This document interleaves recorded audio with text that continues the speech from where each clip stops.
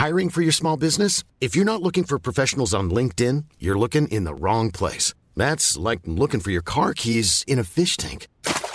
LinkedIn helps you hire professionals you can't find anywhere else, even those who aren't actively searching for a new job but might be open to the perfect role. In a given month, over 70% of LinkedIn users don't even visit other leading job sites. So start looking in the right place. With LinkedIn, you can hire professionals like a professional. Post your free job on linkedin.com/people today.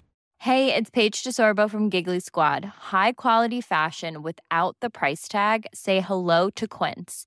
I'm snagging high-end essentials like cozy cashmere sweaters, sleek leather jackets, fine jewelry, and so much more. With Quince being 50 to 80% less than similar brands. And they partner with factories that prioritize safe, ethical, and responsible manufacturing. I love that. Luxury quality within reach. Go to quince.com/style to get free shipping and 365-day returns on your next order. Quince.com/style.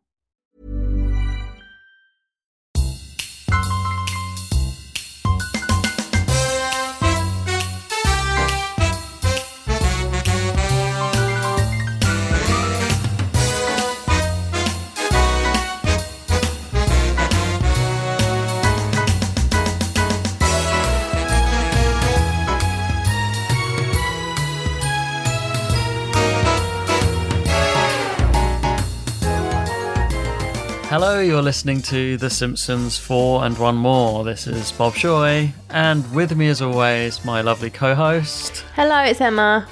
And we're talking about The Simpsons movie. Yeah, we are. This is a big one. It is. This is the first time I watched it since it was on the cinema. So See, we're very... Well, like, when we started talking about maybe doing the film, we both had, like, completely different sort of... not opinions, but completely different outlooks, because I'm a fan of the film, so I watch it every, 6 months maybe. Right, okay. So I've watched it loads since its release in the cinema. Okay. So I've got a lot of knowledge, like, not knowledge, but, like, I've got a lot of... I know exactly what happens, when it happens, what jokes are where and things like that, because I've watched it so many times. Whereas you were like the complete opposite. You was like, oh, I literally haven't seen it since the cinema. I was like, what? Like, you're the big film buff. That like really it really surprised me, actually. My experience with it, well, the thing of me of being a quote unquote film buff is I love just all genre of films. I'm not a snob. I just love film, and because there's so many films, I will never be able to watch them all. Like 9 times out of 10, I always opt for watching a film I haven't seen. It's like nearly every night I watch another film I've never seen before. So out of maybe, over 300 films I watch in a year, I probably only rewatch maybe like 10 to 15. Yeah. And this just never came up. It's one of them ones I've always wanted to rewatch, but never got around to it. But my history of it was sort of like it came out and it was a big deal, but I hadn't actually watched The Simpsons at that point for like 7 years, because this came out between season 18 and 19, and I hadn't watched it for, is that right, 18 and 19? Yeah, sounds about right. Yeah, it came out in 2007, I think. 2007. So, yeah, I hadn't watched it for years, but I was like, Simpsons movie, maybe I'll go and see that. And I wasn't like desperate to see it, and I hadn't seen any of the trailers, but I was visiting family with one of my ex-girlfriends, and we said, let's just go to the cinema, because we didn't have anything to do for the night. It was in Weymouth. And I said, let's go see the Simpsons movie. And I had obviously grown up loving Simpsons, watching all Simpsons, and she was very much just like, sure, I'll go see it. Like, never really watched much of the show. And we both just sort of came out going, yeah, that was pretty good. But that was my reaction to it. Just like, yeah, that was pretty good. And I never watched it again. Yeah. And actually, in my memory of it over the years has shifted so that my memory of it was like, it's not good. It's pretty weak, actually. And then over years, I've just like thought of it worse than it is. And when I rewatched it, I was like, yeah, it's all right. Yeah. I'd give it like a solid 6 out of 10. I'm harsh with my scores, though. Yeah. See, that's kind of similar to my history as well. So I was the same as you. So when the Simpsons movie came out, I hadn't watched The Simpsons properly in a long, long time. Right. Just kind of grew out of it a little bit. But because I was such a massive Simpsons fan, and like my family and friends knew me as this Simpsons fan, when the film came out, I was like, I have to go see it. So I'm not gonna lie, I wasn't like there on the opening night or anything like that, but I did see it quite early on, and I was exactly the same as you when I came out. Like, I was like, I really enjoyed that, but I wasn't blown away. Like, there are some films that I come out of the cinema and I'm like, oh my God, that was amazing. But with the Simpsons film, I was like, as a Simpsons fan, I really enjoyed it. It was clever in certain ways. But it's not my favourite film of all time. And I think I will say that I was way better than I was expecting it to be. Yeah. I thought it was, it's pretty good. But also I was expecting it to be pretty bad. Yeah. And, it's like watchable. Yeah. So for me, the Simpsons movie is, I watch it when either it's on the TV, if it's on, or it's something like, I haven't seen that in a while, let's just put that on as like easy watching. So, but it's not something that I'd be like, oh, I really want to watch the Simpsons movie. So it's a bit of a weird one for me, but I have got good things to say about it, but I reckon I'd score it maybe a 7 out of 10. Cool. I've got so I sort of, when I was watching it, I was just making notes in general all the way through watching it, and then I went over my notes at the end and put a tick, cross, or a circle next to every line I've written. Yeah. And ticks I haven't really written many lines, it's more just like thoughts whilst watching. Yeah. I put ticks next to all the things I liked, I put crosses next to the things I didn't like, and I put the circles next to just like talking points, things of interest. Yeah. And then I sort of made my list going from that. And so we didn't really talk about what we were going to do with our lists. So how did you approach your list? So I watched the film back in, I would say, probably May time. I was really poorly, so it was sort of easy watching for me, and I watched it, and then I knew that we would discuss it, but I didn't really know when at that point. So I watched it, and then obviously when we decided, okay, the next time we record it will be the Simpsons movie, I then watched it again, even though I'd only watched it a couple of weeks prior. Yeah. But I didn't pay as much attention this time around, I'm going to be honest, just purely because I was like, I know what's happening, I know the quotes and that kind of thing. But all I did really was just, I didn't tend to write much about things I didn't like. I just put more things that I did like about it. And so my list really is the things I like, really. Yeah, that's what I've done. Yeah. I've done 4 or more like the things I like about the film. Yeah.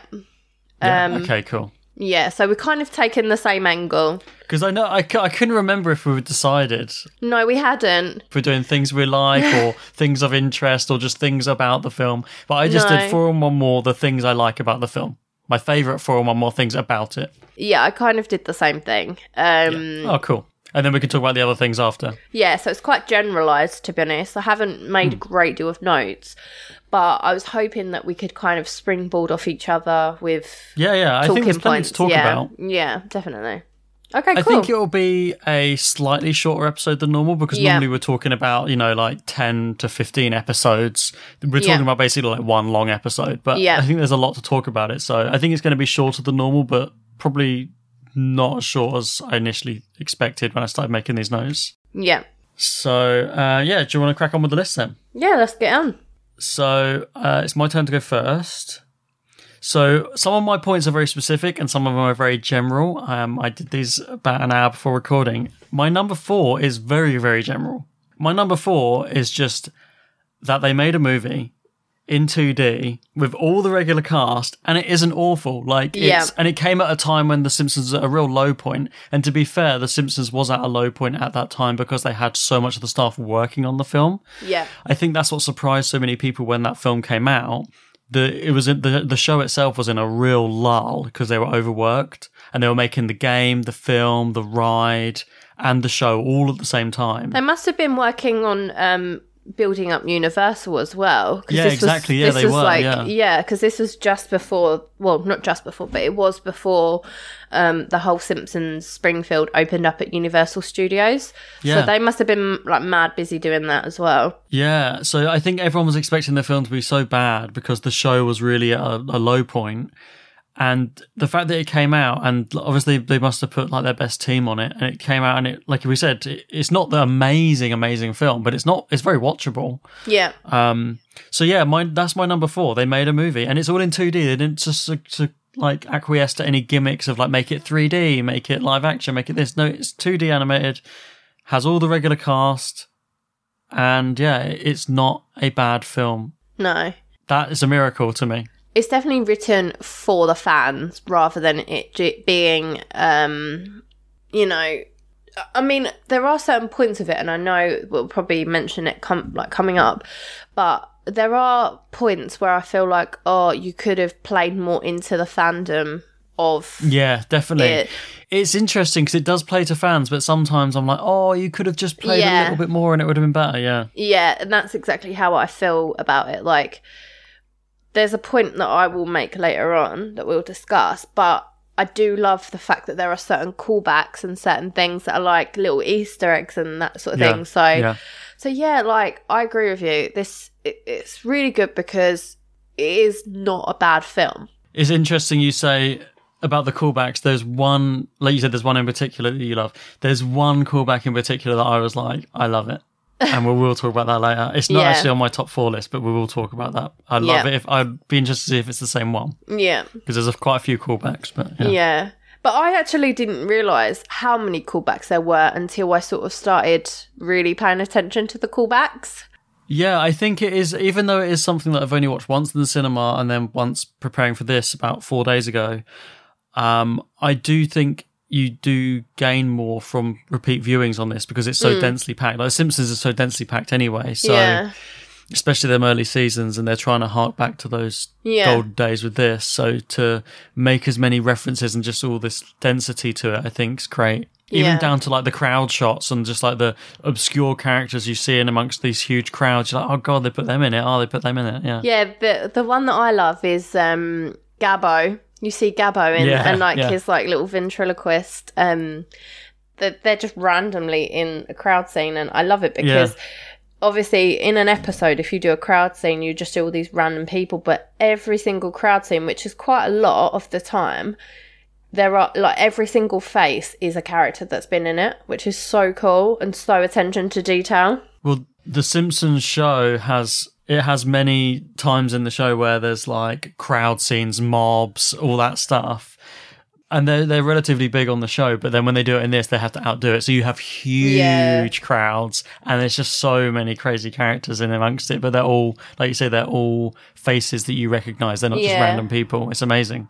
Shows how huge the cast of Springfield got over all those years. It's mental. So yeah, that's a really good one. Yeah, my number 4, like, it's not a bad film. That's a miracle. Number 4. So my number 4 is actually pretty generalised as well. So my number 4 is the ending. Right, okay. So I actually really like the ending. It's cliche. It's very, what's the word? It's very predictable, but at the same time, like, I feel like they do it justice. So just generally where Homer goes and like throws the bomb out of the dome, and then the dome breaks, and then everyone like in Springfield's like back to normal, loving The Simpsons again. It's very cliche, spoilers very for those predictable. That haven't seen it. But I do really enjoy it, and I love the bit where Homer and Marge are on the little motorbike, and they're just like going through the flowers, and I do like really that. That's some really nice shots. Yeah, there's a lot of sweetness to this film. I think that's why I like it. That's the side of it that I like. Like, it's not just... It's got a lot of the sweetness and heart that the early Simpsons had. Yeah. They really tried to merge that into the sort of more modern Simpsons of that era, and I really love those sweet moments. Yeah, I really like them as well. And they'll definitely come up again in a few of my other picks. Me too. Yeah, so... I'd be interested if any of ours are the same on this list, because we didn't have any sort of interaction with each other about it. So. We've just been so busy over the last like couple of weeks that we basically have not discussed this episode between each other. So we were probably both maybe the least we've ever discussed an episode. We've just left each other to our own devices and like, see you then with whatever you've got. Yeah, and it's quite funny how we've both sort of taken the same angle to it, especially because we've both got different relationships with the film as well. So it's good. So yeah, it's just very general. Like, I really enjoy the ending. It's a satisfying end. Like you say, it ends up where it's going to end up, but it does it in a way which is satisfying. And it's also good as well because it's one of those situations where, I mean, Simpsons is renowned for doing this, but basically having an ending where they don't ever have to mention it ever again. Yeah. It's like, okay, I honestly think, I mean, I'm not an expert on the later seasons, but I don't ever think the dome is ever mentioned ever again. Well, there's actually something about that I'll bring it up later on. Okay. About like things that happen after this in the show. But yeah, maybe you'll know better than me. I might just be like screaming into an empty void and no one knows what I'm talking about. But there's one thing that I'm very curious about. But yeah, I'll come to it. Yeah. Okay, cool. Brilliant. So yeah, I don't really have much to say. I just genuinely quite like the ending. Yeah, cool. Yeah. Satisfying ending. Yeah. Wraps it all up nicely. Like you say, resets everything, but it doesn't feel cheap in the way it resets everything. Yeah. I mean, there are a handful of films that I can think of off the top of my head that I'm like, yeah, it's all right, but I don't like the ending. Whereas that's not the case for this film. I'm like, okay, yeah, as Homer would say, it wraps it all up in a nice, neat packaging. Oh, I see. Then everything is wrapped up in a neat little package. Very good. Okay, my number 3 is The Return of Albert Brooks. So this is actually my one more. Oh, is it? Yeah. I've swiped it. Yeah. Don't worry, I have a solution for you, sir. In fact, I have 5 solutions. You don't even have to read them. You'll have deniability. I'll take care of everything. You know nothing. No, I need to know what I'm approving. Absolutely. But on the other hand, knowing things is overrated. Anyone can pick something when they know what it is. It takes real leadership to pick something you're clueless about.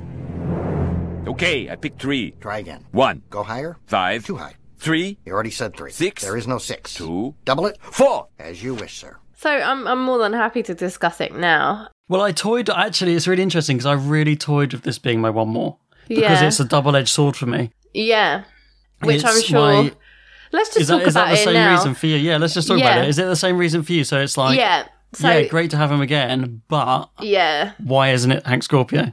Yeah, exactly. So that was why it was my one more, basically, because it was like... I absolutely love Albert Brooks, and we've spoken about him so many times on this pod, but like you just said, why not Hank Scorpio? Yeah. I know why not Hank Scorpio. Yeah. Because they said they didn't want to isolate people who weren't familiar with the show and would be like, who's this guy? Yeah, especially if they because... brought back a returning character. Especially because he has only been in one episode. I mean, if you was to sort of use the whole Sideshow Bob thing, who has been in numerous episodes and is kind of quote-unquote the Simpsons enemy, then... I'm kind of glad they didn't do Sideshow Bob, though. Me too, because it's been done. Yeah. And it wouldn't have been as good as those early ones. Yeah, we spoke about how I love Sideshow Bob. He's one of my favourite characters, but I feel like the whole Bob thing has just died out a little bit. Like they've killed it. It ends perfectly on Brother from Another Series. Yeah, agreed. And that's kind of the end of his arc. They're all gold until that. Yeah. And then it's like, we don't need any more. And even at that point, they didn't make any for a few seasons and they should have just left it. Yeah, agreed. But yeah, I mean, I love Hank Scorpio so much. And I just think it would have like added so much more depth or a whole different angle to the film if it was him.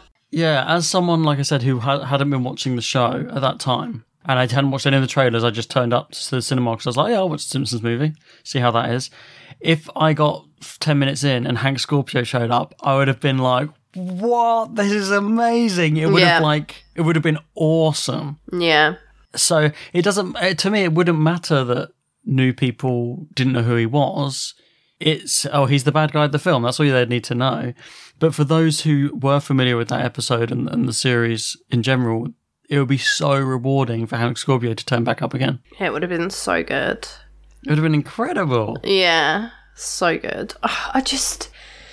And he's even doing a kind of Hank Scorpio light delivery. It's like not quite Hank Scorpio, but very close. I'm afraid we lost them, sir. Well, then you find them, and you get them back in the dome. And to make sure nobody else gets out, I want roving death squads around the perimeter 24/7. I want 10,000 tough guys, and I want 10,000 soft guys to make the tough guys look tougher. And here's how I want them arranged. Tough, tough, soft, tough, soft, soft, tough, tough, soft, soft, tough, soft. Sir, I'm afraid you've gone mad with power. Of course I have. You ever tried going mad without power? It's boring. No one listens to you. But basically, the whole character is just basically Hank Scorpio anyway, because it's like, I mean, I know Hank Scorpio didn't work for the government, but you could kind of twist it slightly because he spoke to the governments and was like, what country do you hate the most, Italy or France? And then he spoke to so you could could be a thing like could have done it. It could have been a thing like they finally, because he was in hot water by the end of that when he's got his flamethrower and he's like, I could really do some help. If they actually imprisoned him or caught him and then said, look, we'll let you off if you work for the government, like a paperclip sort of thing. Yeah. That would have been perfect. Exactly. You're our strategist, It was so easy to have made it him. But even going back to wanting a wider audience for people who aren't generally hardcore Simpsons fans, you still could have used it because you could have done like a little flashback or like a little 5 minute, not even 5 minutes of who he was. If they did like a flashback scene, just a couple of minutes long, literally, that's all you had to do. But it was in the film animation and everything, but it's recontextualizing scenes from that classic episode. That would have been awesome. Exactly. But I guess it doesn't let the film be as standalone. I get what they mean by calling it The Simpsons Movie. They wanted it to be completely standalone and not linked to any particular episode. But then they do link it to an episode because it references Homer and Marge's wedding. Yeah, exactly. So, but anyway, regardless of what could have been, that's also why I considered this being my +1. But in the end, I was like, I love Albert Brooks enough to make this into my list. I was still so happy for him to show up. Yeah. Because something about this film, which I was relieved about, is that it doesn't overdo it on guest stars at all. No, which The Simpsons was terrible for at this time. And that was obviously something that we both highlighted that caused our sort of lack of interest because it's just it's oversaturated of celebrity guest stars. And they could have got anyone they wanted. Everyone wants to be on The Simpsons. If they said, we're doing a movie, do you want to be the guest star of the movie? Everyone would have done it. But they went back to Albert Brooks, who has such a good pedigree of doing Simpsons characters. So it almost feels like a returning cast member at this point. They kind of did use a celebrity, though, when they had Green Day. They've got Green Day and Albert Brooks, the only sort of two. Yeah. Because, they did actually have loads more originally. And Tom Hanks, actually. I actually love the Tom Hanks thing. I love the Tom... Borrowing his credibility is great. I love the Tom Hanks bit. And it literally happened in real life, didn't it? In the last week, they had to borrow Tom Hanks' credibility for that advert. So, The Simpsons predicted it. Yeah, exactly. Love it. Are you tired of the same old Grand Canyon? Here we are, kids. The Grand Canyon. It's so old and boring. I want a new one. Now! Hello, I'm Tom Hanks. The U.S. government has lost its credibility, so it's borrowing some of mine. Tousle my hair, Mr. Hanks. Sure thing, son. Now, I'm pleased to tell you all about the new Grand Canyon. Coming this weekend. It's east of Shelbyville and south of Capital City. That's where Springfield is. It's nowhere near where anything is or ever was. This is Tom Hanks saying if you're going to pick a government to trust, why not this one? They did plan to have other guest stars, and in some of them even recorded lines, and they just cut them. They just said, no, actually, we don't want it. Cause can you imagine how fuming you'd be? I know. Edward Norton was supposed to be in it. Kevin Bacon was supposed to be in it. I know Edward Norton even recorded his lines, and they ended up saying it's too distracting and had Dan Castellaneta re-record the lines that he'd recorded for his character. Yeah. I'd be fuming. Kelsey Grammer was supposed to be in it.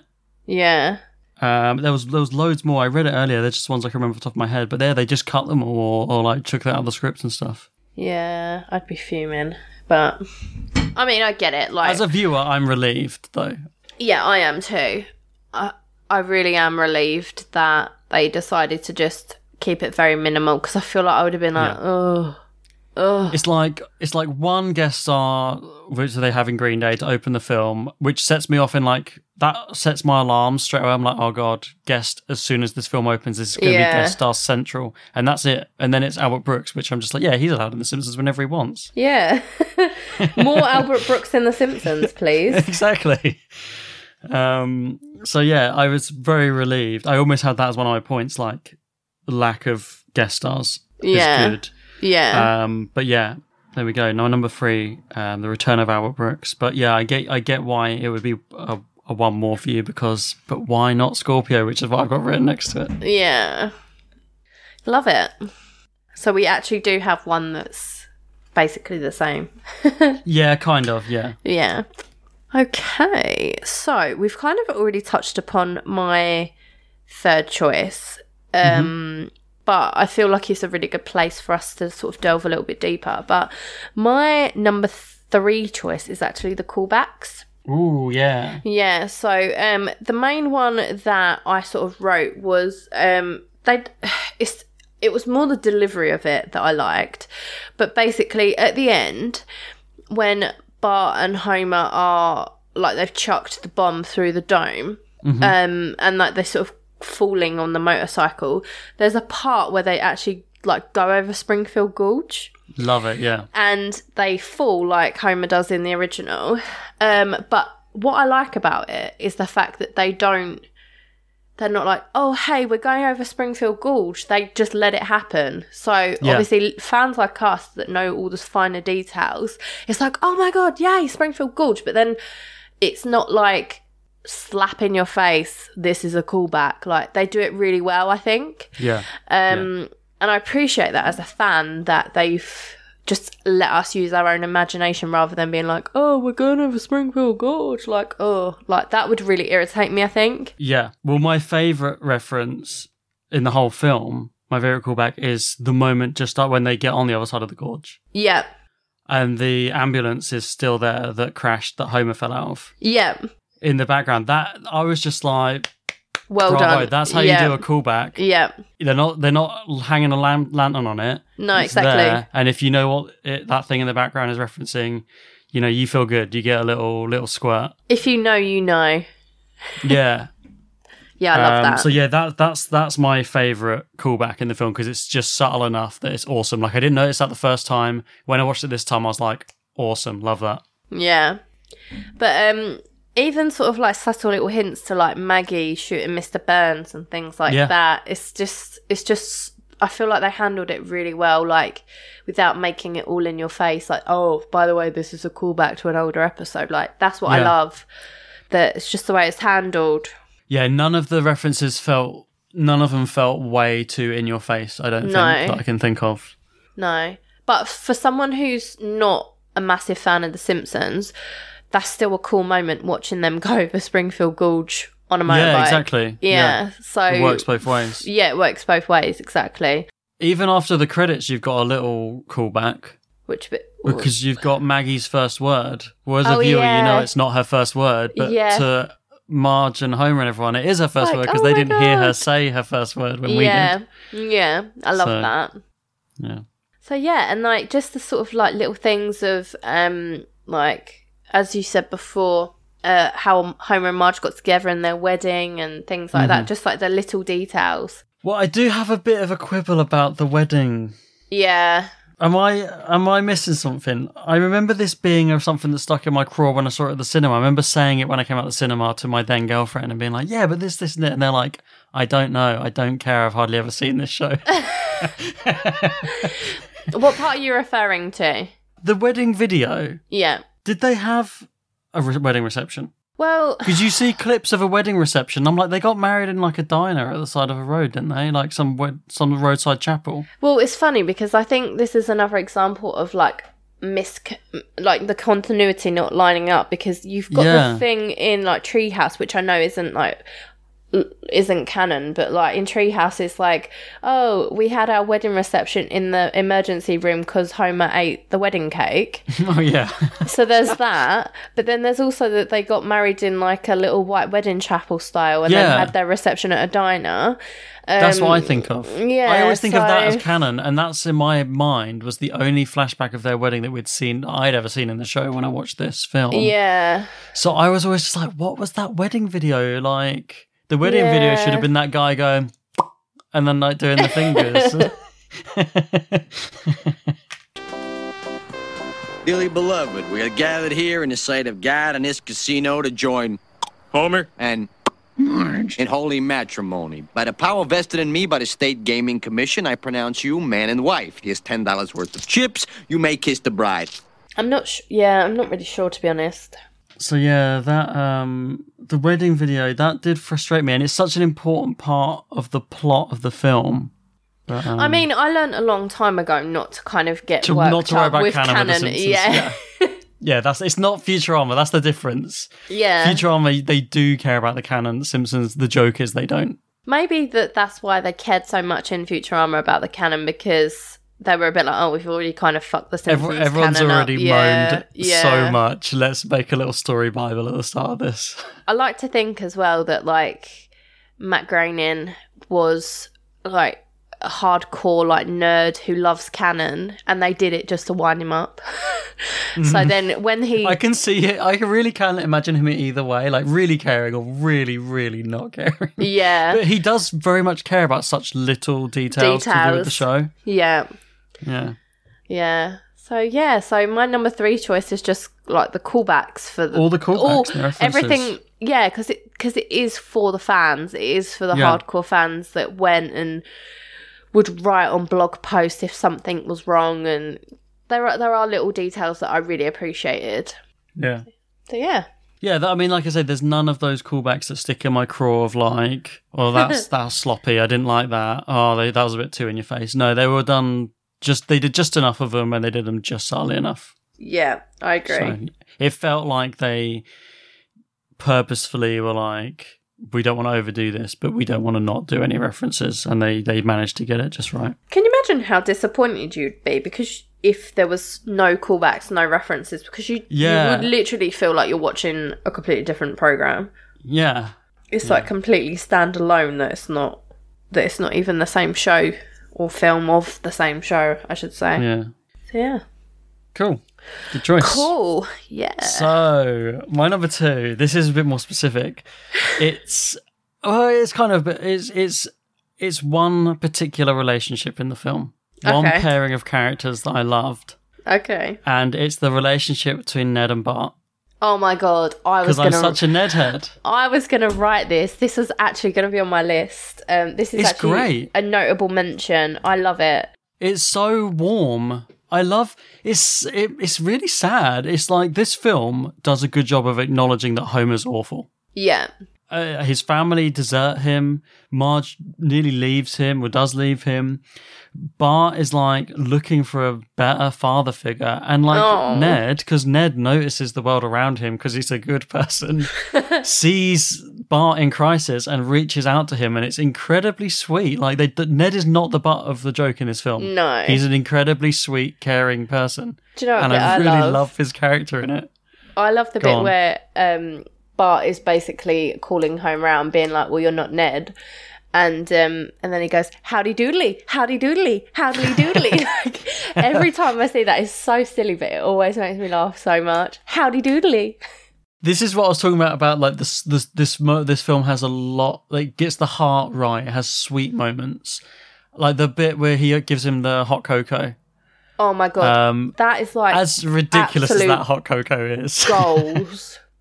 That cocoa looks incredible. Oh, it looks amazing. And you kind of, I don't know. I want one of Ned's amazing cocos. I'm not like... it's probably like sugar-free or something, somehow. It's probably got a cup of cup of water on the side. On the side for dipping. Maybe I feel like Ned let loose a little bit after Maud went. Like, I feel like with Maud around, he wouldn't have had such an indulgent hot cocoa. Yeah, 100%. He would have had nachos Flanders style, cucumber and cream cheese, or cottage cheese. Gross. Unflavoured for me. I always think about every time I see all the Ben and Jerry's flavours, if we really want some ice cream, I'm like, oh God, all these crazy flavours. Which ones do I go for? I always imagine someone just being unflavoured for me. Yeah, I mean, Ben and Jerry's are amazing, but they are literally getting a bit too much now for me. Every time I think they're getting too much, they bring out a new one where I'm like, this one's actually amazing though. Yeah. What's your favourite? Because I love that Netflix and chilled one. Oh, Ben loves that. It's incredible. With the pretzels. Yeah, the saltiness of the pretzels with the sweet of the ice cream is just, He loves that one. Yeah. It's incredible. They had some on offer in the shop near me recently, so I've got some in the freezer right now. Yeah. We only buy Ben and Jerry's when it's £3. Oh, yeah. Yeah, of course. You're not a maniac. I would not pay £5 for a little tub of Ben and Jerry's. It'd be like paying full price for Domino's. Exactly. Who in their right mind? What maniac does that? Yeah. But anything with pretzel in, I always buy for Ben. I'm like, oh, look, this has got pretzels in it. But I don't want to blow my own trumpet, but I reckon I could recreate Ned's hot chocolate. I'm sure people have. Yeah. Yeah, I've got some really good cocoa powder that Becca got when she used to work at the music festivals and that with the fancy coffee thing she did for the backstage. She got me a bag of the expensive coffee powder they use back there. Oh, nice. And it's not coffee powder, the cocoa powder. And that's really good. I do make pretty good hot chocolates with that. Yeah, at Christmas, I like making like a Bailey's hot chocolate with like loads of whipped cream and marshmallows and then wrapping presents. Yeah, like I make a really good hot chocolate. I use Becca's milk frother, which she has a matcha lattes from, and I make them with that. Yeah, it's pretty good. Yeah. Oh, making me fancy a hot chocolate now. I'm going to have one when we've done recording. Now, how about I fix you some cocoa? No way. Cocoa's for wusses. Well, sir, if you change your mind, it's on the windowsill. But yeah, back to the topic. Oh yeah, the hot cocoa. That's why I was like, why are we talking about hot chocolate? Yeah. So yeah, the relationship between Bart and Ned, I just found so wholesome. And it's like, it feels like it hasn't really been, they haven't tackled Bart wanting a different father figure in a tender way before. It's been done as jokes with like the bigger brother and things like that. Yeah. But the fact that like this film does such a job of acknowledging Homer's bad parts, in doing that they sort of use Bart to say, well, yeah, maybe he does crave like a more normal father figure. And then Ned's there. It's really sweet. Do you know what? I know we shouldn't keep going back to the cocoa, but do you know what bit really do you know what bit really makes me laugh? When the boys are asleep and he gets their little handheld hoover and starts hoovering them up. Oh yeah. I love Ned. He's so sweet. I love Ned too. Oh, Ned. Are we having fun yet? We are now. You got a bite. Whoa, Mama! Oh no, my good pole! You're not strangling me. What the? Why, strangling's only good for... Well, it's not really good for anything. I think the only time you should lay hands on a boy is when you're giving him a good old pat on the back. Hey, what the hell are you... Oh. One more time. Yeah. This rewatch has made me realise how great Ned is, basically. Yeah. Like, I remember when we did our favourite characters list, and I was like, I've even surprised myself. Ned is my number one. I didn't even expect him to make my list. And this watch through has only really cemented that as like, yeah. Ned's my boy. And it's like the whole part where Homer's just like awful to Bart and makes him like go to Krusty Burger naked. Yeah. And then Ned's there, and that's the first time because he's like, oh, like, screw it, Flanders. And then he's like, but I've got some spare pants for when the boys like make a mess. And gives him like the trousers and stuff. Like, it's so sweet. Yeah, he's very caring. Yeah. But yeah, that's my number two. That relationship I really liked. I've got kind of a favourite. There's three sort of B plots in this that I really like, and that's the one that rose into my list. But the other two I'll talk about after as well. I'm really, really glad you put this in your list because this was really, really close to being in mine. But one of my other picks is sort of a bit similar, so I didn't want to include both of them. But so yeah, I'm really glad you mentioned it. Okay. So yeah, that's my number 2. Okay. So my number 2 is just the whole sort of section and scene of the whole Native American epiphany stuff. I love this. I just think it's really clever. I have recently started really doing a lot of research and a lot of reading about Native American history and their culture and stuff. I just find it fascinating. And I didn't want to say, the Inuit people, because I didn't know if it was their culture or not. But so just sort of using the general term of Native American.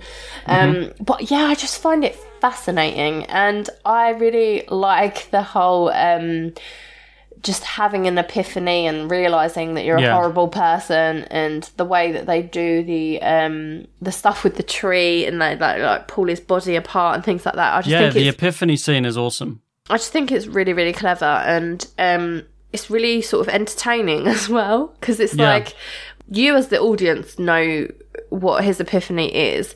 Obviously, everyone else but Homer knows what his epiphany is, but when he works it out, you're like, oh yeah, well done for getting there.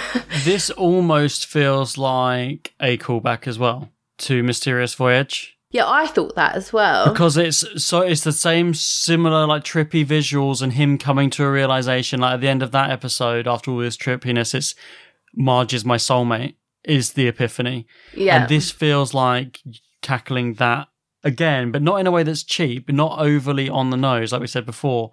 It's let's have a cool sequence of visuals and stuff with a big epiphany by the end of it. And yeah, it does a similar thing, but in a way that's different for the film. And I really like it. I really like the word epiphany as well.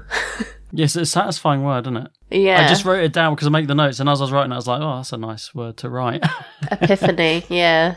I remember when I first watched the film, because I only have real hazy memories of the film in my mind. And I remember when I first watched it thinking, this is a bit random. They're in Alaska and now he's having like, epiphanies and he's in like a lodge and all this stuff.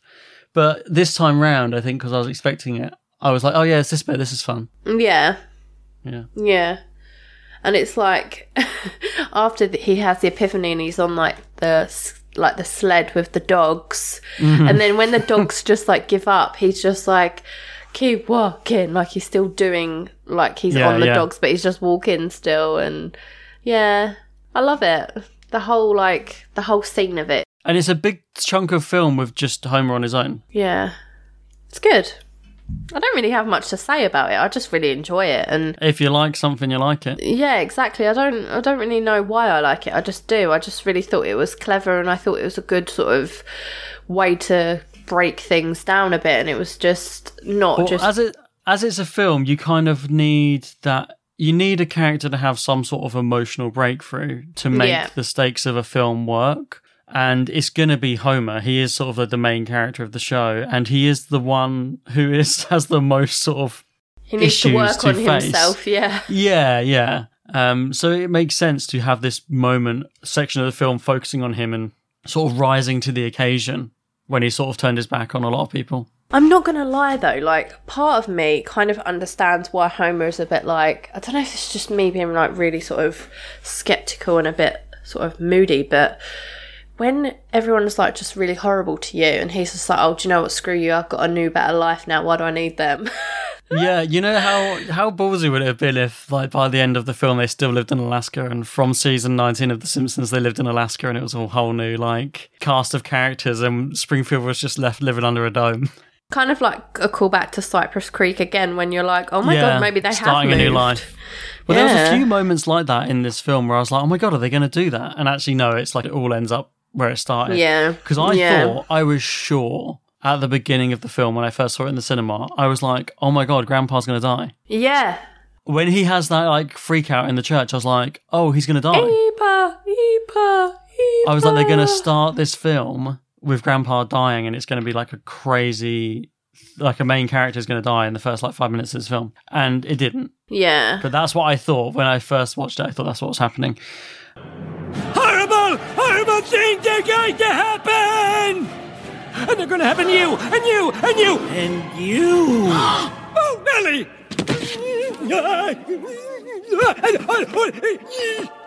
People of Springfield, heed this warning. Twisted tail, 1,000 eyes, trapped forever!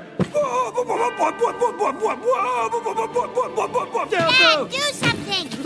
This book doesn't have any answers! Beware! Beware! Time is short! Ipa! Ipa! Ipa! Believe me! Believe me!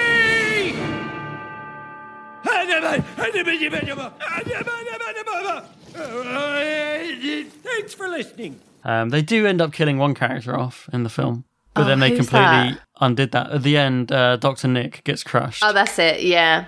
He says, "Bye, everybody." And they were supposed to have him dead forever then. And I was like, oh, okay, this is a film. Like, they kill off a character. That kind of makes sense. But they brought him back, apparently, in the show with no... Like, years after that, he was just back in it with no reference to the fact that he died or anything. So that's kind of cheap. Oh, that is annoying. Yeah, I only found out recently that he is actually back in the show. I just feel like that he's such a character that you could just kill off and it wouldn't make a big deal. It's like the joke's been done with that character. He's like the sort of character you could kill off and be like, oh, we killed him as a joke in the film. Like, oh, yeah, okay. But even you could make jokes in later episodes to be like about Nick Riviera, and like you could make a joke about him being dead as well. Bye, everybody. I wonder if they do mention the dome in later episodes, because like sometimes every now and then they mention like the Trash of the Titans episode. They've mentioned a few times, oh, you remember we moved the whole town up the road and stuff. And it's also like when they have the callback to like Monty Burns Casino and things like that. That's exactly what I was thinking, Yeah. But they do they reference Monty Burns Casino and Marge's gambling addiction and things like that. I like it when they introduce new elements. So it feels like, I don't know, maybe they have mentioned, I remember when it was all under that dome. They've got to. So it feels like when he came back, they should have mentioned, like, weren't you crushed by that dome? Maybe they did. I'm going to quickly Google it. Oh my god. So Dome, just as DOME, has a page of its own on Simpsons Wiki. Oh, wow. Oh, it says here, a long time after the dome was destroyed, Charles Montgomery Burns made another one. He was going to lower it onto Springfield, but everyone reminded him it had already been done. Burns left dejectedly. Oh, great. Yeah. That's actually quite funny. Yeah, I'll take that. The Full Monty, apparently. Full meaning FOOL. Oh, the Full Monty. That's quite clever, yeah. So they have, okay, that's not a bad way to reference it. Yeah. It's interesting they didn't make Burns the villain as well. But I suppose he's already had, like, Who Shot Mr. Burns is almost like a movie in my head anyway, and he's the villain of that. They've already done it. Yeah. And you're not going to top Who Shot Mr. Burns, so don't make him the villain. No, don't even try. I read somewhere that, you know the Itchy and Scratchy movie? Yeah. That there's quite a lot of, like, inside jokes and things like that to do with, like, The Simpsons having their own movie, because that's when it sort of became like, okay, we're going to do this, but then it didn't actually come to fruition until, like, 2007, which makes a lot of sense. So there's, like, if you sort of rewatch the Itchy and Scratchy movie with it in your head that they're making inside jokes about a Simpsons movie, it makes sense. Do you know what I mean? I know it was years that they talked about doing a movie.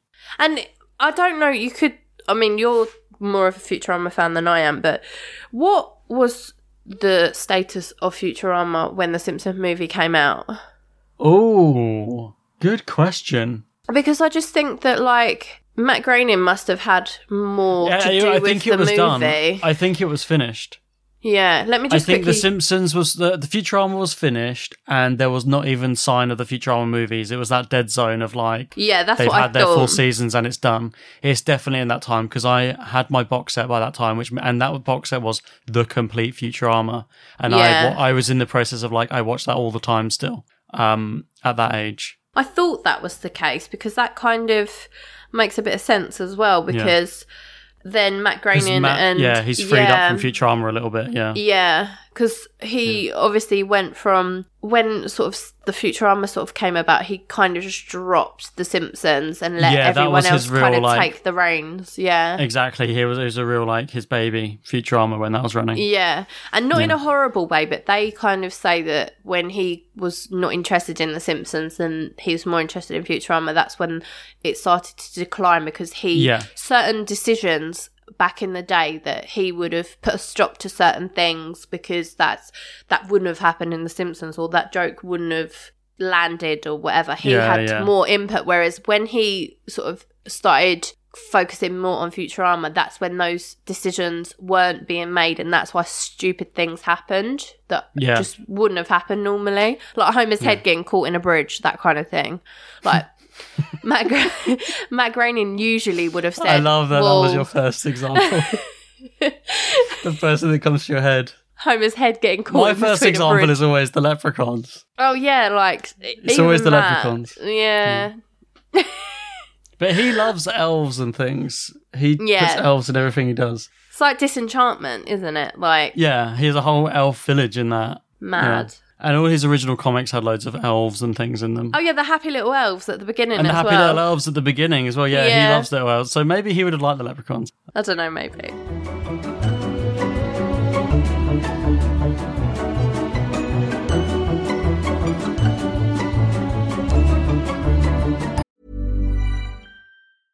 I'm Sandra, and I'm just the professional your small business was looking for. But you didn't hire me because you didn't use LinkedIn Jobs. LinkedIn has professionals you can't find anywhere else, including those who aren't actively looking for a new job, but might be open to the perfect role, like me.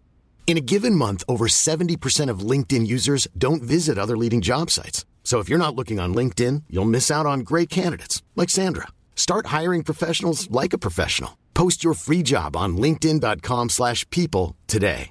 Even when we're on a budget, we still deserve nice things. Quince is a place to scoop up stunning high-end goods for 50 to 80% less than similar brands. They have buttery soft cashmere sweaters starting at $50, luxurious Italian leather bags, and so much more. Plus, Quince only works with factories that use safe, ethical, and responsible manufacturing. Get the high-end goods you'll love without the high price tag with Quince. Go to quince.com/style for free shipping and 365-day returns. Hey, Dave. Yeah, Randy. Since we founded Bombas, we've always said our socks, underwear, and T-shirts are super soft. Any new ideas? Maybe sublimely soft. Or disgustingly cozy. Wait, what? I got it. Bombas. Absurdly comfortable essentials for yourself and for those facing homelessness. Because one purchased equals one donated. Wow, did we just write an ad? Yes. Bombas. Big comfort for everyone. Go to bombas.com/ACAST and use code ACAST for 20% off your first purchase.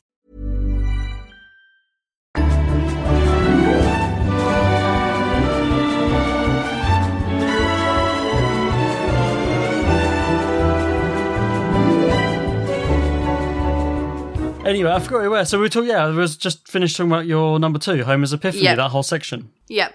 So actually my number 1 goes straight on from that, so it's a good segue. So my number 1 is the animation in general.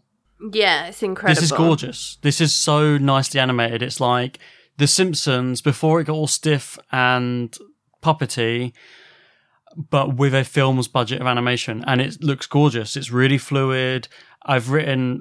My number 1, I've just written the animation brackets Homer's Epiphany, which is my favorite animated section. But in general, the animation is gorgeous. And I remember watching this on the big screen, even just like as the film opens over Springfield, and thinking, it is really cool to see The Simpsons animated like this on a big screen. I mean, I remember sitting there thinking, even if this film sucks, this is pretty cool to see. Yeah, I agree. So I remember going to the cinema, and I actually went with my mum, dad, and my sister. And I remember, it's so funny because the bit, so obviously it starts with the whole itchy and scratchy thing, and and then the bit where it actually goes, The Simpsons, and then he's like, movie.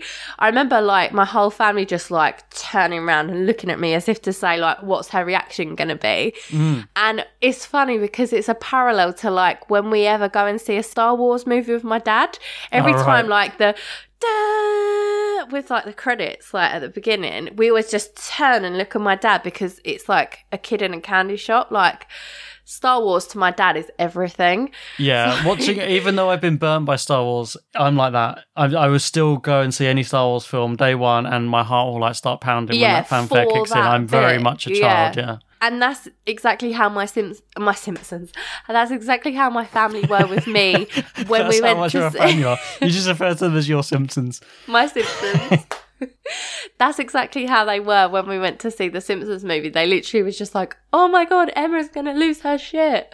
But yeah, it just gave me goosebumps, and it was like beautiful, like how everything was like, just, I feel like they like notched the colour up, and everything was just so much. It's very vibrant. Yeah, you're right. Yeah. And they've got, and also until this point, Simpsons hadn't even been widescreen yet. So we're used to watching it in 4:3, and all of a sudden, like, well, that's why it does that.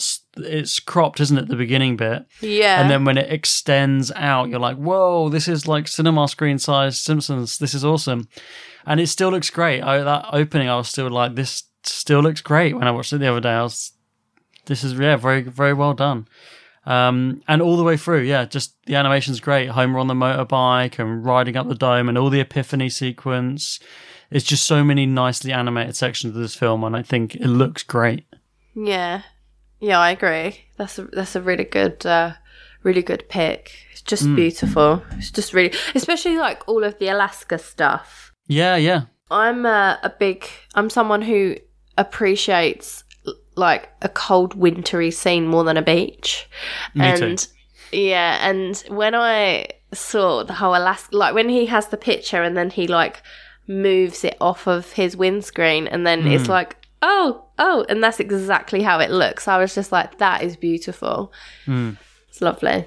So I felt very much like you in the cinema when it first opened up, and I was just like, wow, this is really cool to see this, that they actually made it. It almost ties back to my number 4, like, oh, they actually made this. They actually made this movie, which had been rumoured forever, like, oh, they're going to do a movie. And when they finally did it, I was like, the crazy bastards went and did it. And it looks really nice. Like, this is really a cool thing to have happened. Yeah.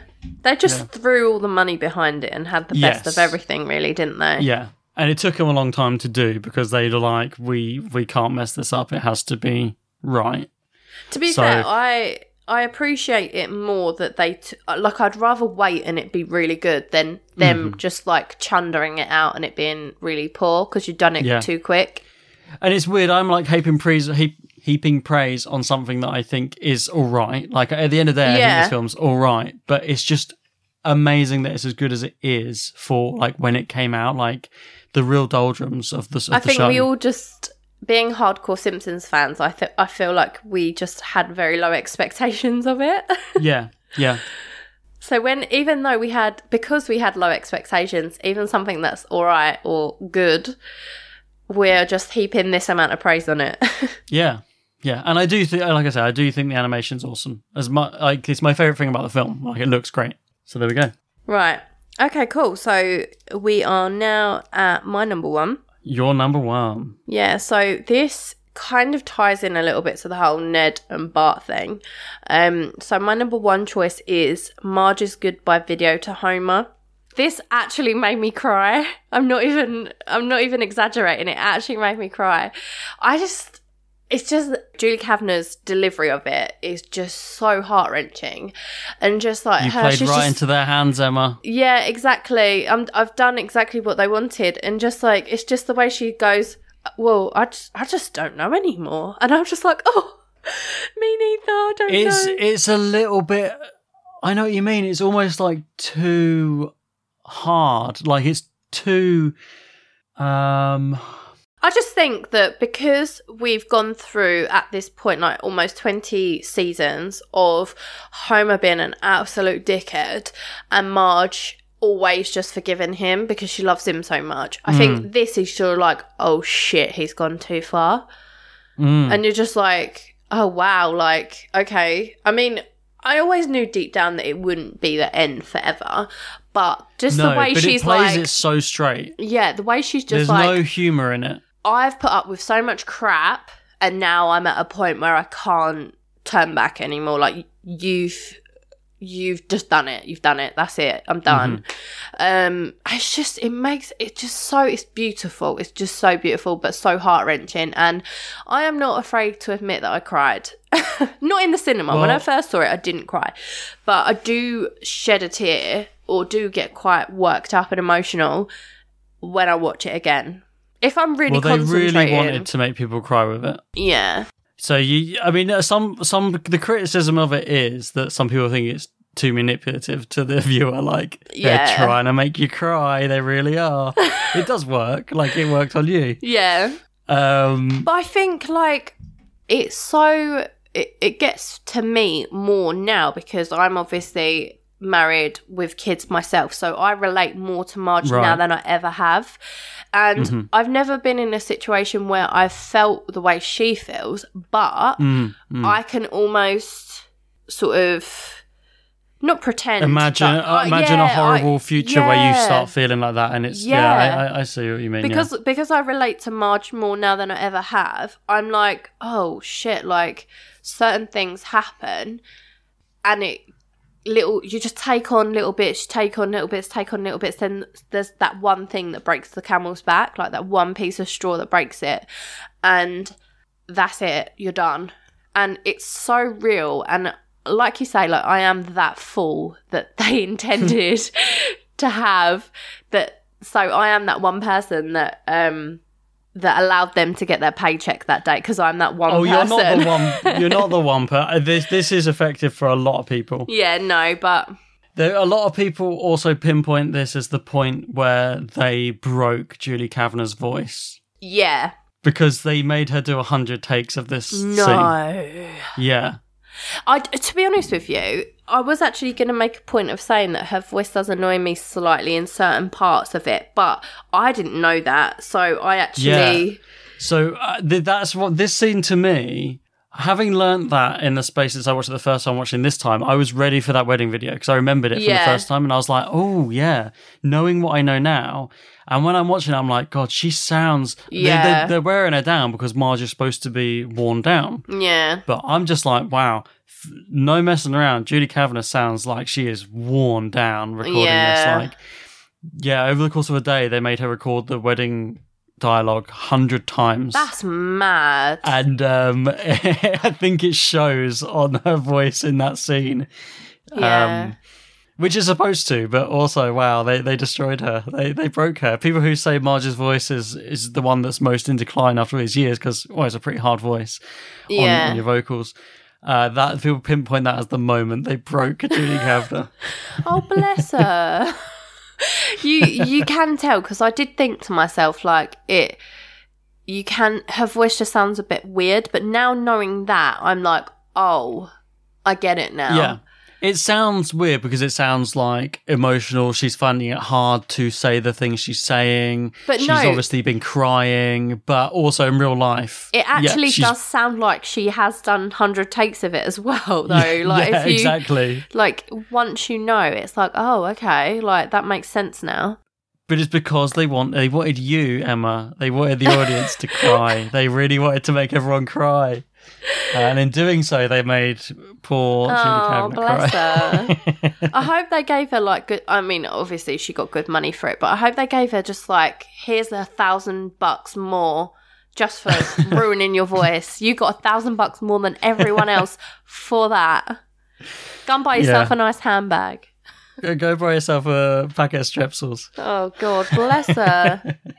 I mean, I woke up this morning and I felt like, oh, I'm got a bit of a cold, bit run down. And doing this podcast, I mean, we've only been recording for an hour, and my throat is like hurts more now than when I was doing it when we first started.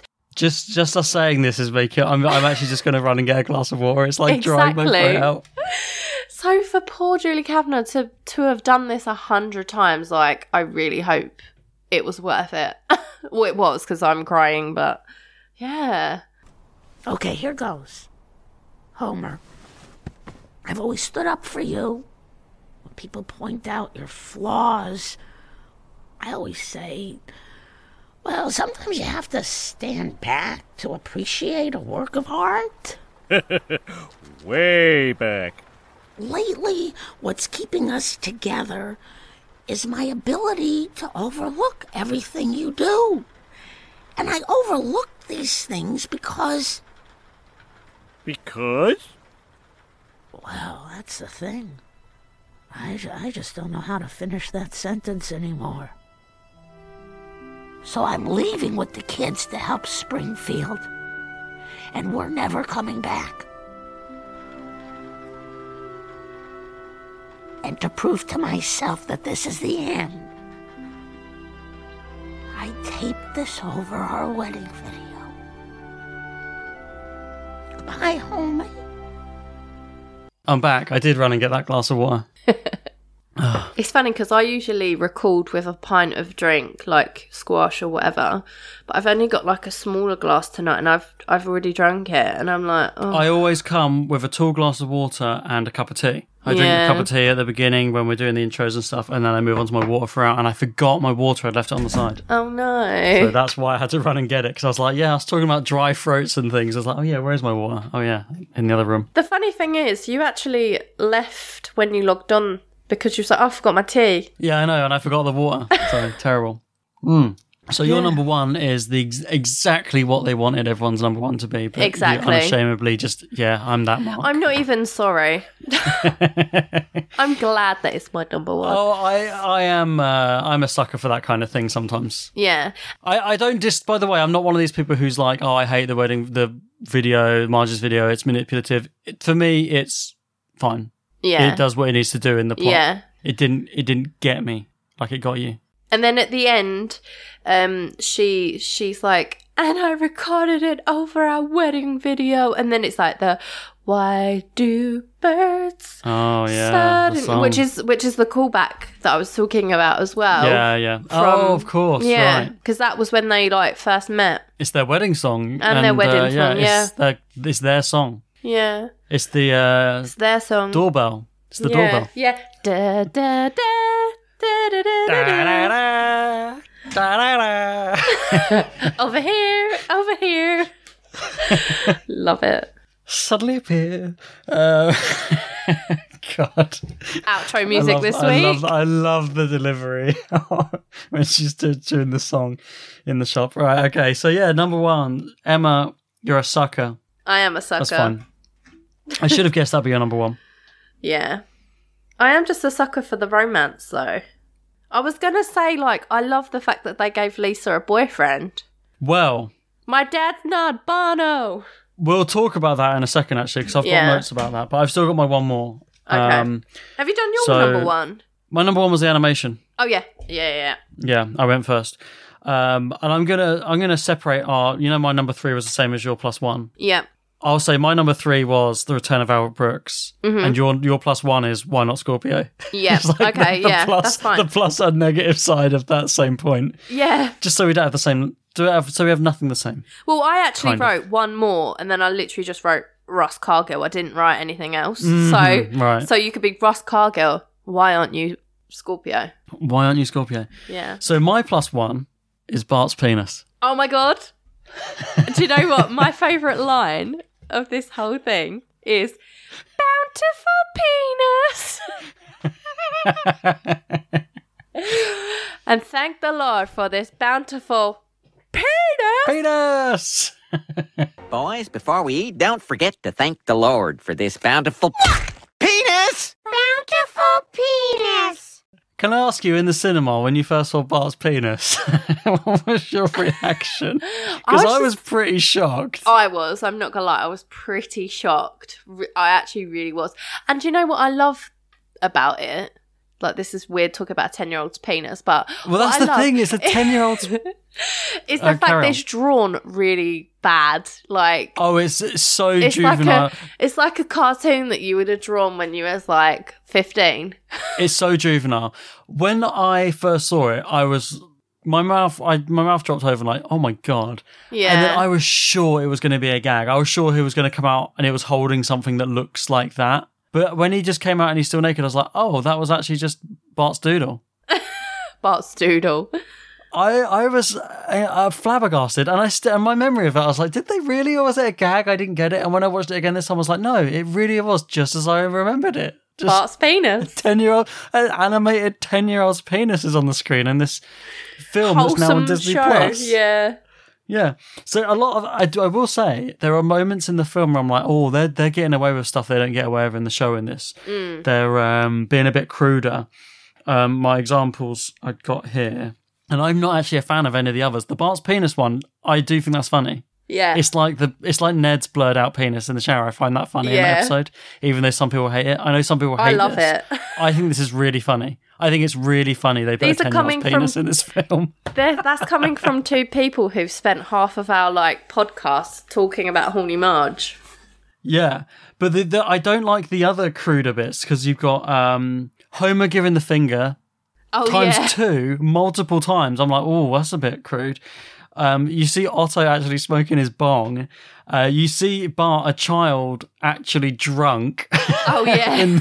Which they're not allowed to do in the show. There's all these things in the film where I'm like, oh, maybe that's a bit cruder than it would be in the thing. But the Bart's penis thing, I'm like, yeah, that's good. That's funny. Time for the ultimate dare. I dare you to skateboard to Krusty Burger and back naked. How naked? 4th base. The girls might see my doodle. Oh, I see. Then I hereby declare you chicken for life. I actually like that scene. I feel like because it's so shocking and unexpected that it works.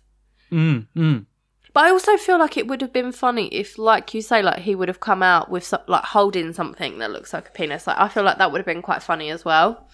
Yeah, I thought it was gonna. I was like, oh, well, that can't be what I think it is. That's gonna be something else when it pops out the other side. No, maybe they're thinking you're thinking it has to be something else, and when it isn't, you're like, it's just they're sort of doing the double bluff on you. It's just a shock value, isn't it?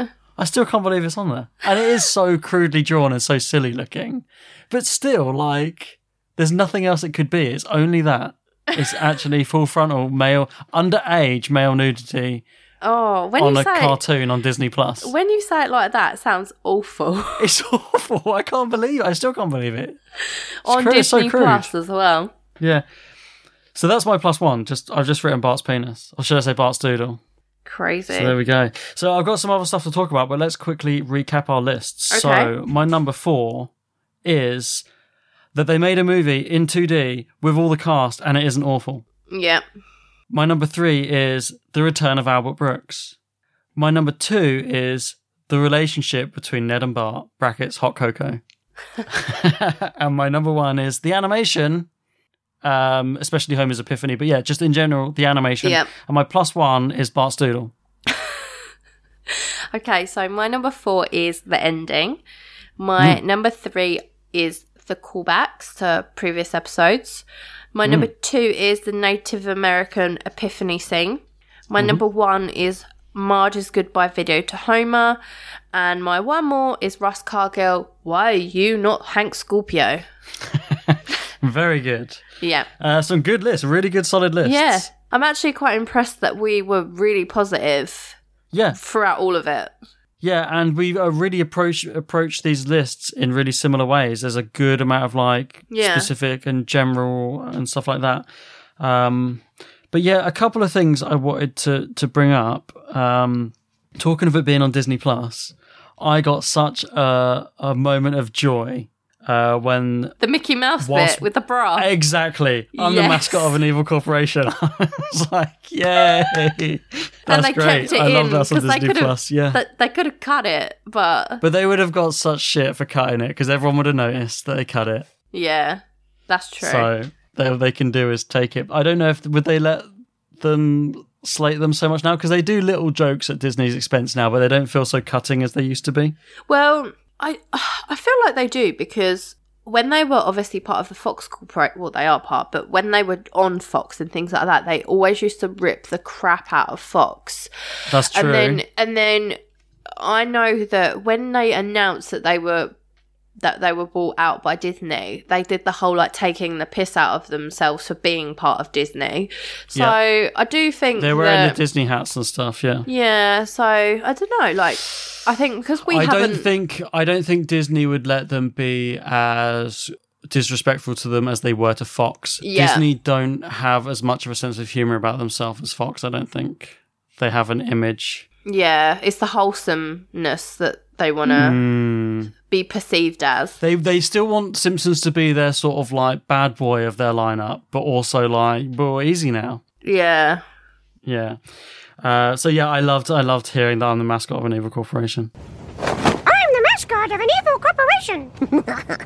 So, I was going to talk about the B plots that I loved.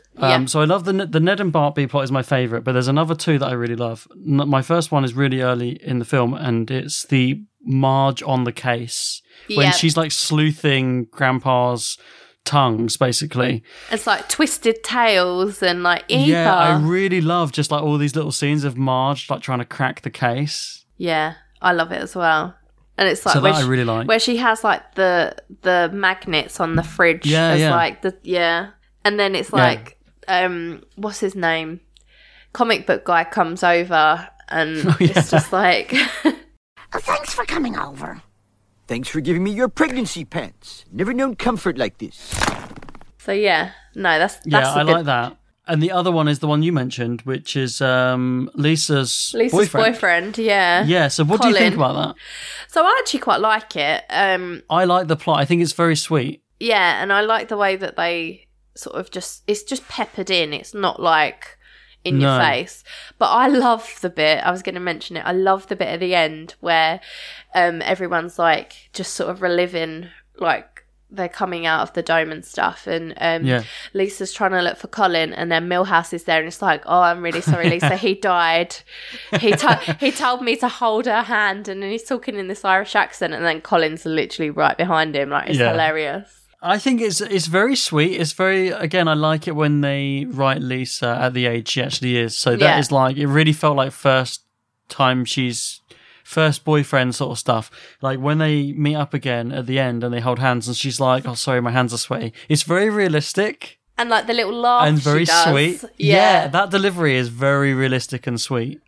Do you know, I love the bit where he's outside the dome and she's inside and he writes the music on the dome. Yeah. And because Lisa is like a music nerd, she's like da da da da, like because she can read music, and I just love that because it's just like so genuine to her character. Like that's exactly what Lisa would do. He's pure gold. For once in your life, be cool. So, is your name as pretty as your face? Oh. You okay there? They really tapped into a heart of each character of the main characters that I love in this film and the show. Like, I like that Marge being proactive. Like, if we think of how she cracks the case in the monorail episode and when she becomes a cop and all that stuff, she's in her element with that stuff. So when she's on the case, it feels true to her character. Yeah. And then Lisa, you've got this like, you know, sweet, bashful girl, can't talk to guys. You've got references to her like music nerdness and things like that.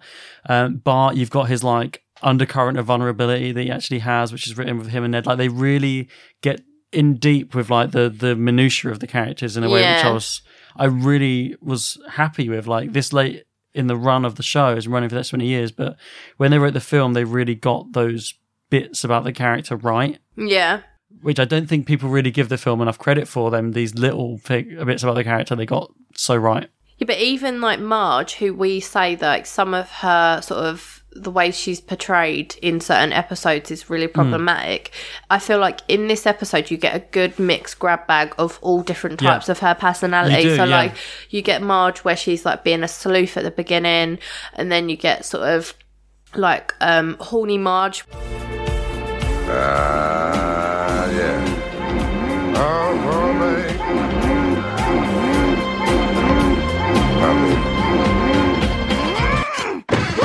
When they're just about to, you know, do it in front of the animals, you get housewife Marge. Like, there's all these different levels to Marge, and she's a really good example of them being true to her character and the characters in general.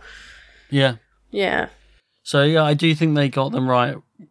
Lisa and Marge and Bart, them three have those sort of three B plots, and none of them take the center stage at any time. They're all very obviously like little B plots like you would get in an episode, but spring throughout the film. But they're all really well done. They're not like throwaway. They've all got like a really nice, solid, true to the character B-plot, which I really like. Yeah, I agree. And then the other thing I've got on my likes list, my favourite joke in the film, weirdly, the one that made me cackle, so silly. It's when they're like phone tapping, and when it cuts to where they're phone tapping, the guy goes, "The government actually found someone we're looking for," and everyone starts cheering. Yay! That bit, everyone's just reaction, his delivery of that really made me laugh. Hey, everybody, I found one! The government actually found someone we're looking for! Yeah, baby, yeah! I love that. Yay! That was the bit that made me laugh the most, actually, weirdly. I also like the bit of...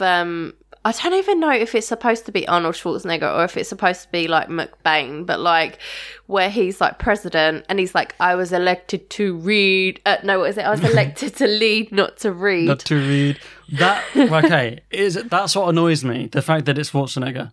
Why isn't it McBain? In the Simpsons universe, it's McBain. He is basically Schwarzenegger. Why is it President Schwarzenegger? It really irritates me. It would make sense if they had actual Arnold Schwarzenegger as a guest voice. I'd have taken that as a guest. Yeah. Fun guest, and he's the president in it. But soon as they didn't, and they're just doing the McBain voice, why isn't it just President McBain? Really bugs me. That's a really good point, actually. I never really thought of it like that.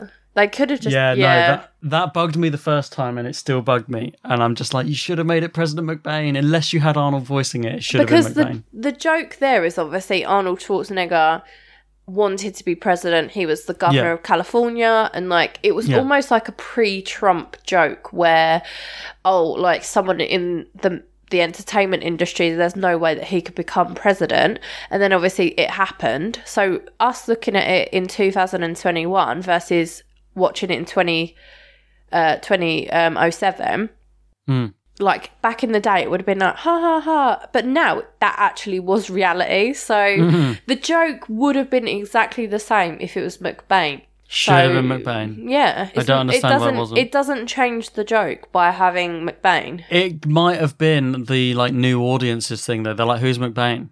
Oh, if they're like, maybe. just make it President Schwarzenegger, they'll forget the joke of it. But funny. even then, it's like it's obvious that it's a poking the fun out of Schwarzenegger, and that was McBain's point. It feels weird that Schwarzenegger and McBain exist in the same universe when McBain is just based. It's like Drederick Tatum and Mike Tyson. Yeah, exactly. Both being real in The Simpsons. But there we go. Yeah. Mr. President. Yeah, that is me. Pollution in Springfield has reached crisis levels. Ugh, I hate this job. Everything's crisis this and end of the world that. Nobody opens with a joke. I miss Danny DeVito. You want a joke, huh? Stop me if you've heard this one. Ah! Look at those angry eyes and giant teeth. It's like Christmas at the Kennedy compound. You know, sir, when you made me head of the EPA, you were applauded for appointing one of the most successful men in America to the least successful agency in government. And why did I take the job? Because I'm a rich man who wanted to give something back. Not the money, but something. So here is our chance to kick some ass for Mother Earth. I'm listening. Well, I've narrowed your choices down to 5 unthinkable options. Each will cause untold misery. I picked number 3. You don't even want to read them first? I was elected to lead, not to read. Number 3. Drederick Tatum showing up in this film as well, amazing. That's a random one to bring back. So yeah, that annoys me. Oh yeah, going back to the Lisa and Colin thing, does Colin come back in the show? Not that I'm aware of. That's the one thing I was just like, so the film ends of them walking into the sunset together, and then by the next episode, he's just never acknowledged again. Yeah, let's have a look. I'm going to quickly Google it. Oh no, he's in another episode. He then appeared. Wow.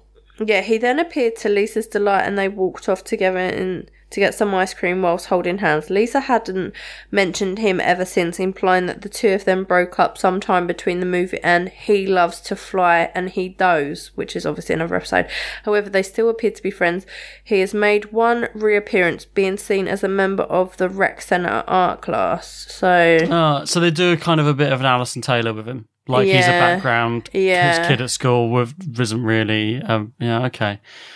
They always do this with Lisa. Give her like cool side characters and who you could do a lot of storylines with. And they just appear in the background and then okay. All right. that's kind of what I thought, so I was right. Yeah. Emma? Yes? What's your opinion of Spider-Pig? Spider-Pig, Spider-Pig, does whatever a Spider-Pig does. Can he swing from a web? No, he can't. He's a pig. Look out, he is a Spider-Pig. We're an hour 20 in and neither of us have mentioned Spider-Pig, which is the main thing everyone references from this film. So do you know what? I used to really like Spider-Pig early on, but for me, it's like they've killed it. It's like too much. Like it was so overdone. Yeah, I mean, it's like you watch The Simpsons and you think, oh yeah, like Spider-Pig, like, and sometimes I do actually say it myself, like if there's a pig and we go to a zoo and there's a pig or whatever, and I'm like, Spider-Pig, Spider-Pig, but like I don't really care for him now. Like if you used to say to me, do you like him, yes or no, I'm a bit like, no, not really. I never really got the whole Spider-Pig thing. Anyway, Bob, he's not Spider-Pig, he's Harry Plopper. Oh yeah, sorry. I do really like the Hans Zimmer version of the Spider-Pig song where it gets all orchestral. Spider-Pig. That's awesome. Spider-Pig. Yeah. That actually got into like the Irish music charts or something. No way. something weird like that. That's so funny. I didn't make a note of it, but I read it somewhere like that. Got kind of in the top 10 of some. It might have been Ireland, like Let's have somewhere a in the look. world that got into the charts. Spider-Pig by Hans Zimmer. Oh, here we go. Spider-Pig was released as a single and peaked at number 23 in the UK singles charts. Oh, there you go. So, yeah, it wasn't quite top 10, but still 23 for like a song that's about a minute long, if that. That's mad. It's quite funny. It's the one time I've been proud of being from the UK. Yeah. But what about like when Crazy Frog got to number 1? Oh, God, yeah, that undoes everything. A ring, ding, ding, ding, ding, ding, ring, ding, ding, ding. Outro music this week. I am the Crazy Frog. I will be using the Hans Zimmer Spider-Pig as the outro music, I think. Yeah. Yeah, definitely. I think the other stuff I've got written down we talked about, Nick being dead, the wedding video. I think we've covered all my stuff.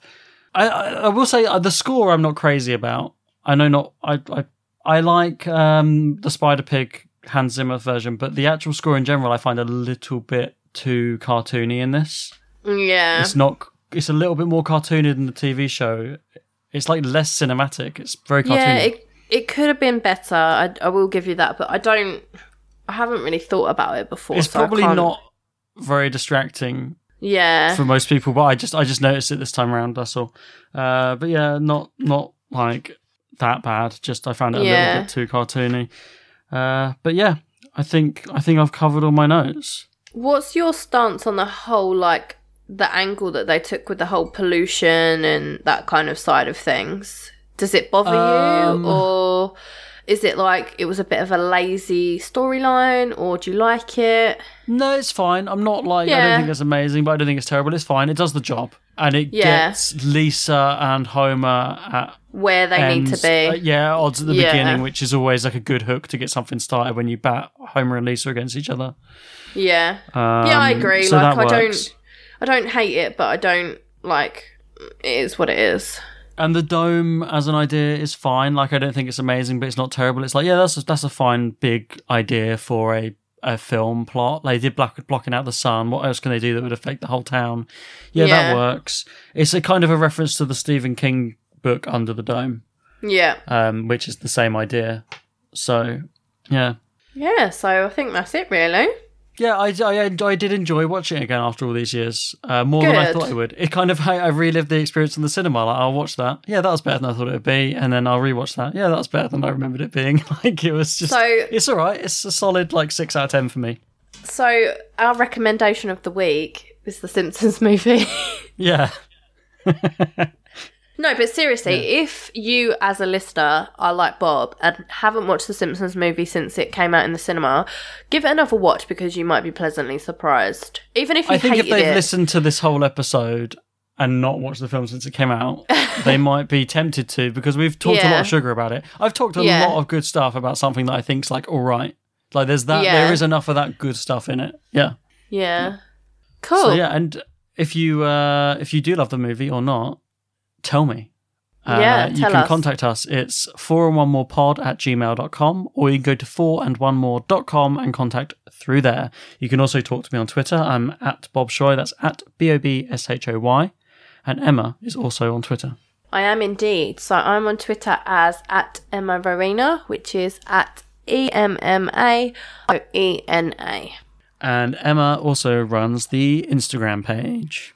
I do indeed. So if you go over to Instagram and just type in 4and1more, our logo will come up and you'll find all our interesting content. To be fair, I have been slacking, but I am trying to post more than I have been recently, so I'm getting there. But yeah, well, normal business will resume where I just post memes. Or quotes. That's what everyone's really there for. Yeah. Exactly. And if you do enjoy this podcast and are interested in any of the other things I work on, you can go to my personal website, which is bobshoy.com, BOBSHOY.com. You can see other shows I work on as part of the Bob Shoy Podcast Network. Weird Tales and the Unexplainable, 5-Minute Folklore, which is now just finished. I finally put together a final episode. Oh my God. It will be out by the time this episode goes up. It actually releases tomorrow as of the day we're recording. Oh, yay. And I've got other ideas in the works, possibly, depending on how my study's going. But yeah, keep an eye on there. You might like some of my other stuff. And if you do like my other stuff, you can support my time researching, editing, hosting this, as well as all those things at patreon.com/BobShoy. Now, Emma, oh my God, we've only got one episode left. Oh my God. I just realised. That's so scary. I was like, what are we doing next week? It's the final episode. Woo! It's just going to be a bit of a grab bag, isn't it? Yeah, I'm thinking of doing Revelations. Okay. So it's so we're going to go through the Bible, and no, we're going to do our 4and1 more things that this time through have really stood out to us. Yeah. I love that. Why we keep going back, or what new discoveries, or what's so great, or things that have held up, or just things that this time. Just a retrospect. Yeah. We'll also talk about our, like you suggested, we do our favourite episode from every series, a rundown, season 1 to 10, just like top number 1 from series 1 to 10 or 1 to 11, whatever we decide. Yeah. And I did have another idea, but can I remember it? No. Surprise! Yeah, we're going to talk about. Yeah, we're going to talk about, and I guess just like look back over the series of this podcast series, and I guess see if our top 4s of all time have changed, and just have a look back at everything. Yeah, I love that. Yeah, so that should be fun, and there'll be plenty of bountiful penises. Yeah, and who knows, we might come up with other ideas until then, but for now, at least. 4 more Revelations and our favourite episodes from every series as a retrospective. And that'll be it. And we'll also be saying goodbye. And we'll be making our own wedding video speeches, and everyone's going to be crying, and our voices are going to give in. And Bob is like going to be like a little mini Hitler, and he's going to make me record it 100 times in one day. Yeah, exactly. Emma, that outro is not good enough. Get back on. I don't want not a dry eye in the house. Not many people. We're crying. You need to record it again. I want people pulling in on the lay-by on the drive to work, listening to it to dry their eyes. Yeah. But until then, please, everyone, pardon my galoshes and enjoy some very dramatic Spider Pig. By Hans Zimmer. Ciao.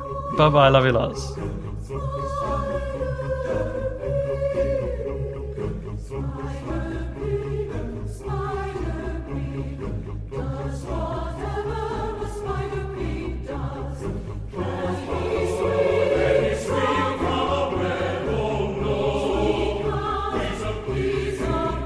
Look out!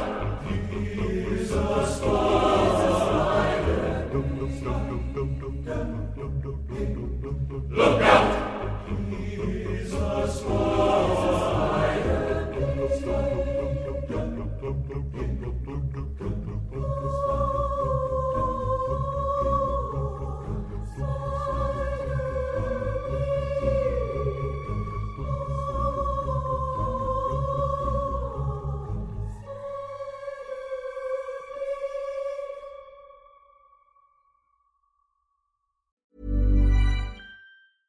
Hey, it's Paige DeSorbo from Giggly Squad. High quality fashion without the price tag. Say hello to Quince. I'm snagging high-end essentials like cozy cashmere sweaters, sleek leather jackets, fine jewelry, and so much more. With Quince being 50 to 80% less than similar brands.